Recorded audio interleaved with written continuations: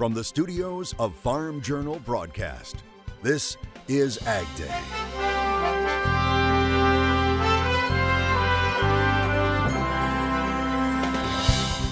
Getting higher yields. So the analogy is the plant grows more efficiently and does a better job of making yield versus just growing, say, as tall as it wants to grow. It goes beyond sun, water, and inputs. See some farmers' recipe for high yields. One big meat packer is issuing bonuses. See how much. As snow and heavy rains bring treacherous conditions on the roads. But also welcome drought relief right now on Ag Day. Good morning, I'm Clinton Griffiths. It's a promising start to the season for western farmers in terms of moisture.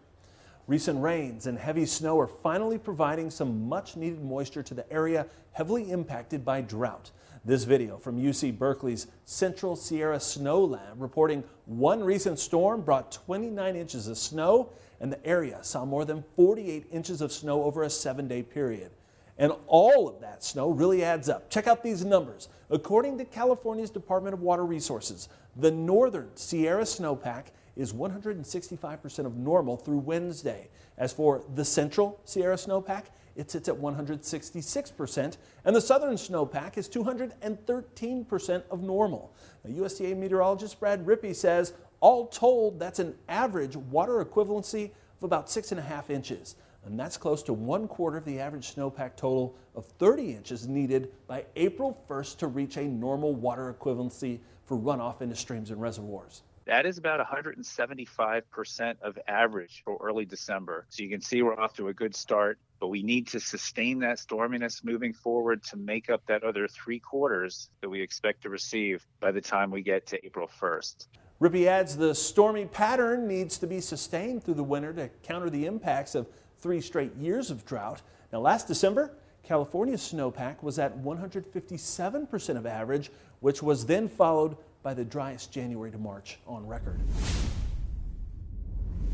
And it looks like more snow will be added to those totals this week in the west, along with rain for the central part of the country. Meteorologist Andrew Whitmire joins us with the latest he's tracking. We are going to continue to track this extensive snowfall pack that's going to continue to grow here across parts of the Sierra Mountains. In some locations, they're going to measure this snowfall in multiple feet. We're talking anywhere from 2 to 4 feet of snow that could be falling there across the parts of the Sierra Mountains, which is very good news there for parts of eastern and parts of northern California. And we're even going to continue to track more snowfall even across parts of the Intermountain West as well, from Idaho, Montana, all the way down into parts of Utah as well, with the potential for several inches of snowfall here as we round out this week and going forward all the way through the weekend. And this is why. Let's walk you through the jet stream here. As we watch off the western coast there, notice that dip that is out to sea, and once that comes on shore, that's that trough that's going to develop, and that's going to increase snowpack chances and even some rain chances as well for much of the western coast to quiet along the eastern coast before that trough begins to kind of work its way across the central heart of the country here as we head towards the middle portion of next week, and that will certainly increase rain chances. What we're watching on the menu for today, we're going to be watching a strengthening low pressure system coming out of the Four Corner states. That's going to increase rain shower chances here across the parts of the southern plains, parts of the south, and eventually up across parts of the Midwest and Great Lakes states. Yields in the Fields on Ag Day is brought to you by Micro Essentials from Mosaic, the science of more. Discover our proven products. Text YIELDS to 31313. And checking the yields in the fields. This video is sure to yield some chills. Check out the 30-knot winds at Allen Hills area of Antarctica. This video from the Center of Oldest Ice Exploration. Researchers say their ice cores up to 2.7 million years old have been found there. I'll have more on your Ag Day forecast in just a few. An update to a story we first brought you last month about a slaughterhouse sanitation company accused of having dozens of children, some as young as 13, working overnight shifts at food processing plants. A federal judge is ordering Packers Sanitation Services to ensure it is complying with child labor laws. It comes after investigators say they have now identified at least 50 minors were employed to clean the killing floor along with meat and bone cutting saws. They say they were working at 5 different meat packing plants in 3 states. The company also entering into an agreement with the Labor Department. Now, as part of that, it promised to hire an outside consultant to review its hiring policies and provide additional training for its managers. The company saying it already does what the government recommends to verify the age of its employees, but has agreed to take these additional steps to ensure compliance. And more court action involving agriculture. The former CEO of a Mississippi grain storage and processing company has now been indicted on both federal and state charges. The charges are against 46-year-old John R. Coleman of Greenwood, Mississippi. They come more than a year after Coleman's company, Express Grain Terminals, filed for bankruptcy. A federal grand jury indicted Coleman on charges of defrauding farmers, banks, and the Mississippi Department of Agriculture. Coleman made his initial appearance Tuesday in federal court in Greenville. He faces 5 state charges, including making false representations to defraud the government and 1 count of false pretenses. And he faces 6 counts of wire fraud in the federal indictment. Coleman has entered a plea of not guilty. Now, if convicted, he faces a maximum of 180 years in prison. The legal back and forth over a USDA program to pay off minority farmers' government loans continues. Now a class action lawsuit has been filed against USDA. It says the government has broken a promise to pay off debts for farmers of color and wants the funding restored. USDA dropped the pandemic-era program after several lawsuits by women and white farmers filed legal challenges. Since dropping the proposal, the Ag Department has announced other programs to help socially disadvantaged farmers. However, plaintiffs in this case say those new programs don't match the agency's earlier promise to pay off 120% of government debt. The recipe for high yields on Ag Day is brought to you by Tendovo soybean herbicide, raising the pre-emergence bar one clean row at a time. See how Tendovo delivers weed control without compromise at syngentaus.com/Tendovo. Now that the combines are in the machine shed for the winter, farmers are looking ahead to the 2023 season. Ag Day's Michelle Rook looks at some of the things they should consider as part of a recipe for high yields. National Corn Growers Association Yield Contest winner Kelly Garrett is disappointed if average corn yields on his farm don't hit 400 bushel irrigated and 235 dry land. And the recipe for his high yields is a long one. Very much attention to detail. There isn't one silver bullet at all.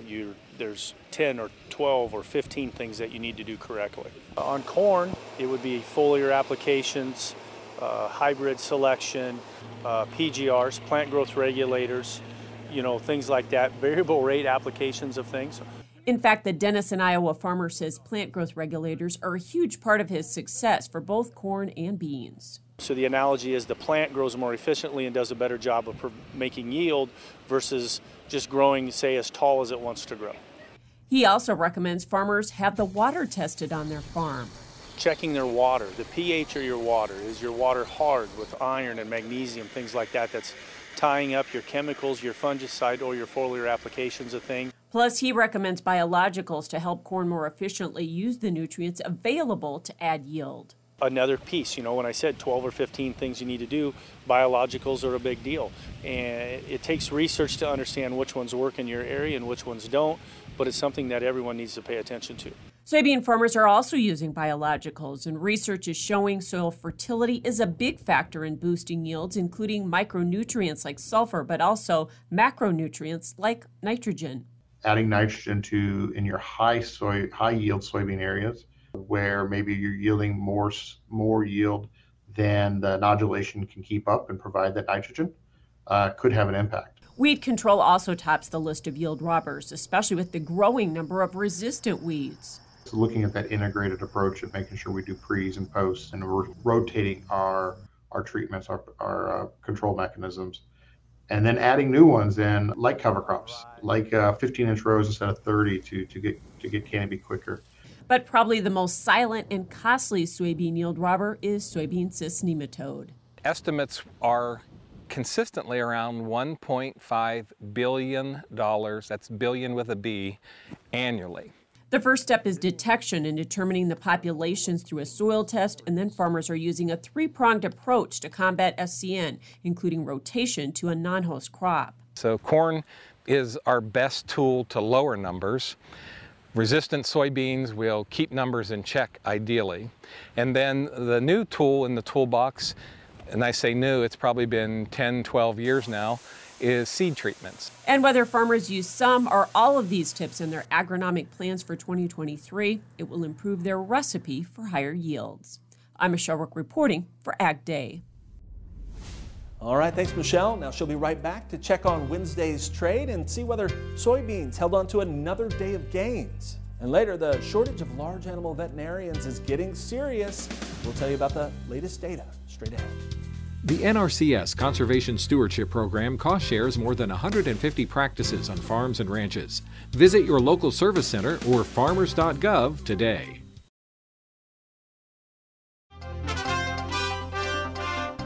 Grain markets bounce higher on weather and changes to China's COVID policy. Michelle Rook returns with a closer look at markets now. Wednesday's market closes higher in the grains. Chuck Shelby, Risk Management Commodities, is joining us. And Chuck, nice to see some green on the board, but let's talk about soybeans. It's been a meal-led rally. South American weather, Argentina's been a concern. Can we keep going here, though, I think is the big question. I think without a weather pattern change of significance in Argentina, the market will continue to work higher. I think there's some levels up above technically that we'll try to obtain. And the big question to me is, can we go through $15 and sustain that? So right now, I'd say we're on a positive trend. I think the weather continues to be dry. So I think we're going to challenge $15. We'll see if we can break through. Yeah. How much more weather premium do you think we need to put in? Argentina's crop is certainly a much smaller portion of South America versus Brazil. That's where $15 becomes kind of a benchmark. And I think we could run out of steam there from the perspective of farmer selling. Another thing I'm looking forward to, though, as we look at Argentinian weather is eventually, if it stays this dry, I think it'll impact corn price too, because they're the third biggest exporter in the world of corn. I think the market's just waiting. If we got closer to pollination time and we still see drought conditions in Argentina, I think we could see some buying over in the corn market. Yeah, we certainly don't have much South American weather premium in the corn market right now. And of course, wheat has been problematic for the corn market, but we did see a bounce on Wednesday in both corn and wheat. Are the funds done selling there? Can we bounce now?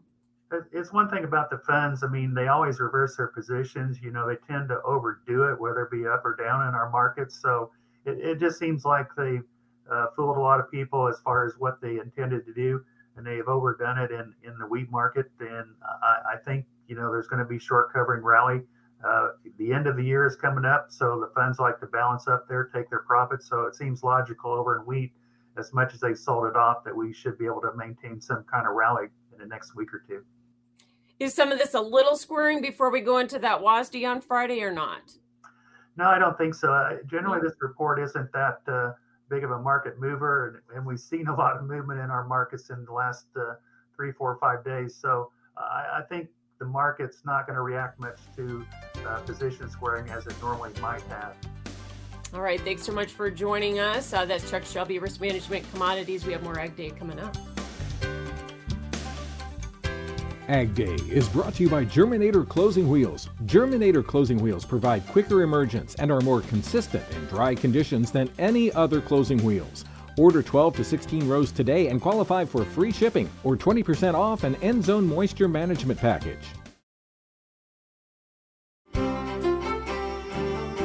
Meteorologist Andrew Whitmire joining us here, taking a look at our national forecast, and we want to start right there in the middle of the country with looks like a pretty big system of rain. Yeah, we're going to be dealing with this nice low pressure system that's going to bring with it a steady rain to parts of the plains, deep south, as well as parts of the Midwest, and eventually on the northern side of this, we're going to get some snowfall as far north as the Twin Cities up into Minneapolis, as well as even up into the upper peninsula of Michigan.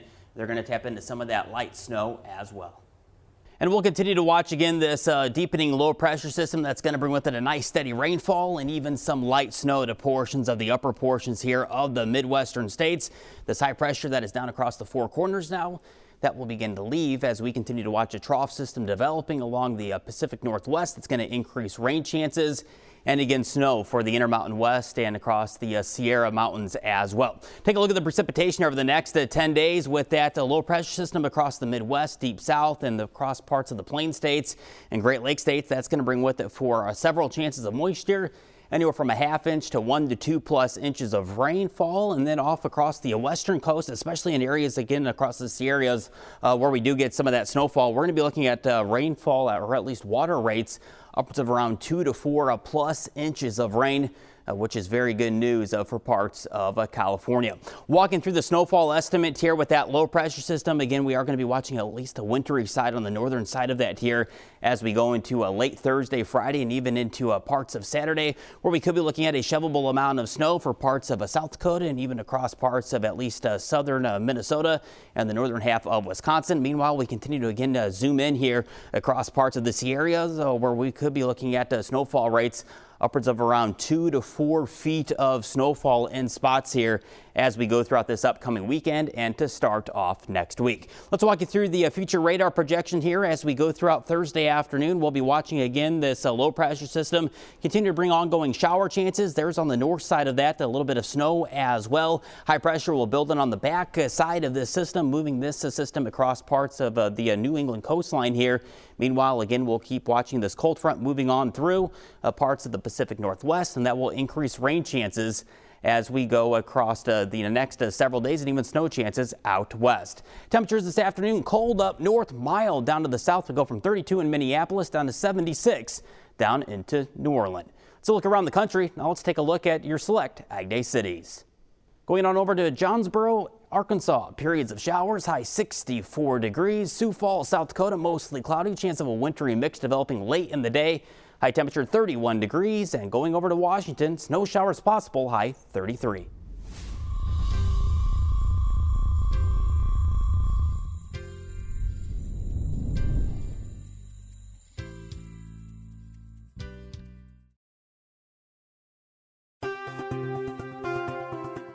More than 90,000 hourly employees at Tyson Foods are getting year-end bonuses.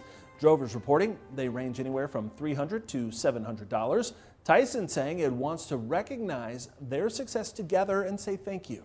The company adding it will also offer flexible work schedules at some facilities, along with new expanded benefits, services, and resources for all U.S. employees starting next year. And it says with an average hourly pay of around $19 an hour, plus benefits, the average total compensation is around $24 an hour or $50,000 a year. And a new report says the U.S. is facing an alarming shortfall of veterinarians to treat livestock and poultry in rural areas. The report was commissioned by Farm Journal Foundation. Now, Farm Journal is the parent company of Ag Day. The report says the lack of livestock animal vets threatens public health, food safety, and economic growth in communities that depend on ag. Today, only about 3 to 4% of new veterinarian school graduates pursue livestock or other food animal practice areas. That's a stark decline from 40 years ago when about 40% of graduates specialized in this area. The report says the shortages stem from several factors, including high levels of educational debt that have outpaced potential earnings. If your eyes aren't frozen shut, you might just enjoy seeing this next story. New data that calls out favorite Christmas movies by state is next. We'll see if you agree in the country. And you still have time to sign up for the Case IH holiday giveaway. One lucky winner will be drawn each day from Monday, December 19th through Friday, December 23rd. We'll announce those winners right here on Ag Day. Now, those winners will receive a Case IH prize pack. Then the grand prize winner will be announced on U.S. Farm Report on Christmas Eve. They'll win a Farmall seed pedal tractor. To enter, head over to the website on your screen, caseihholidaygiveaway.com.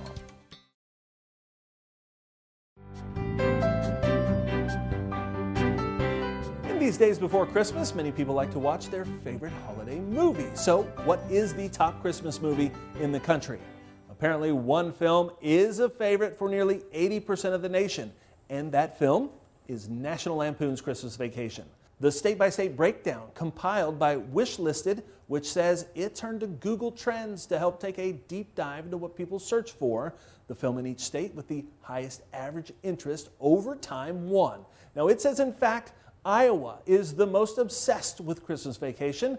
Other tops include Edward Scissorhands, Gremlins, familiar favorites like It's a Wonderful Life, Love Actually, and The Nightmare Before Christmas. Die Hard also made the list, which, as you know, is controversial since we still can't decide if it's even a Christmas movie. So what do you think of the list? What is your favorite Christmas movie? To share your thoughts, head over to the Ag Day Facebook page and look for this story. By the way, I think this list is spot on. Christmas Vacation is the best Christmas movie. And that's all the time we have this morning. I'm sure glad you tuned in. From all of us here at Ag Day, I'm Quentin Griffiths. Have a great day out in Farm Country.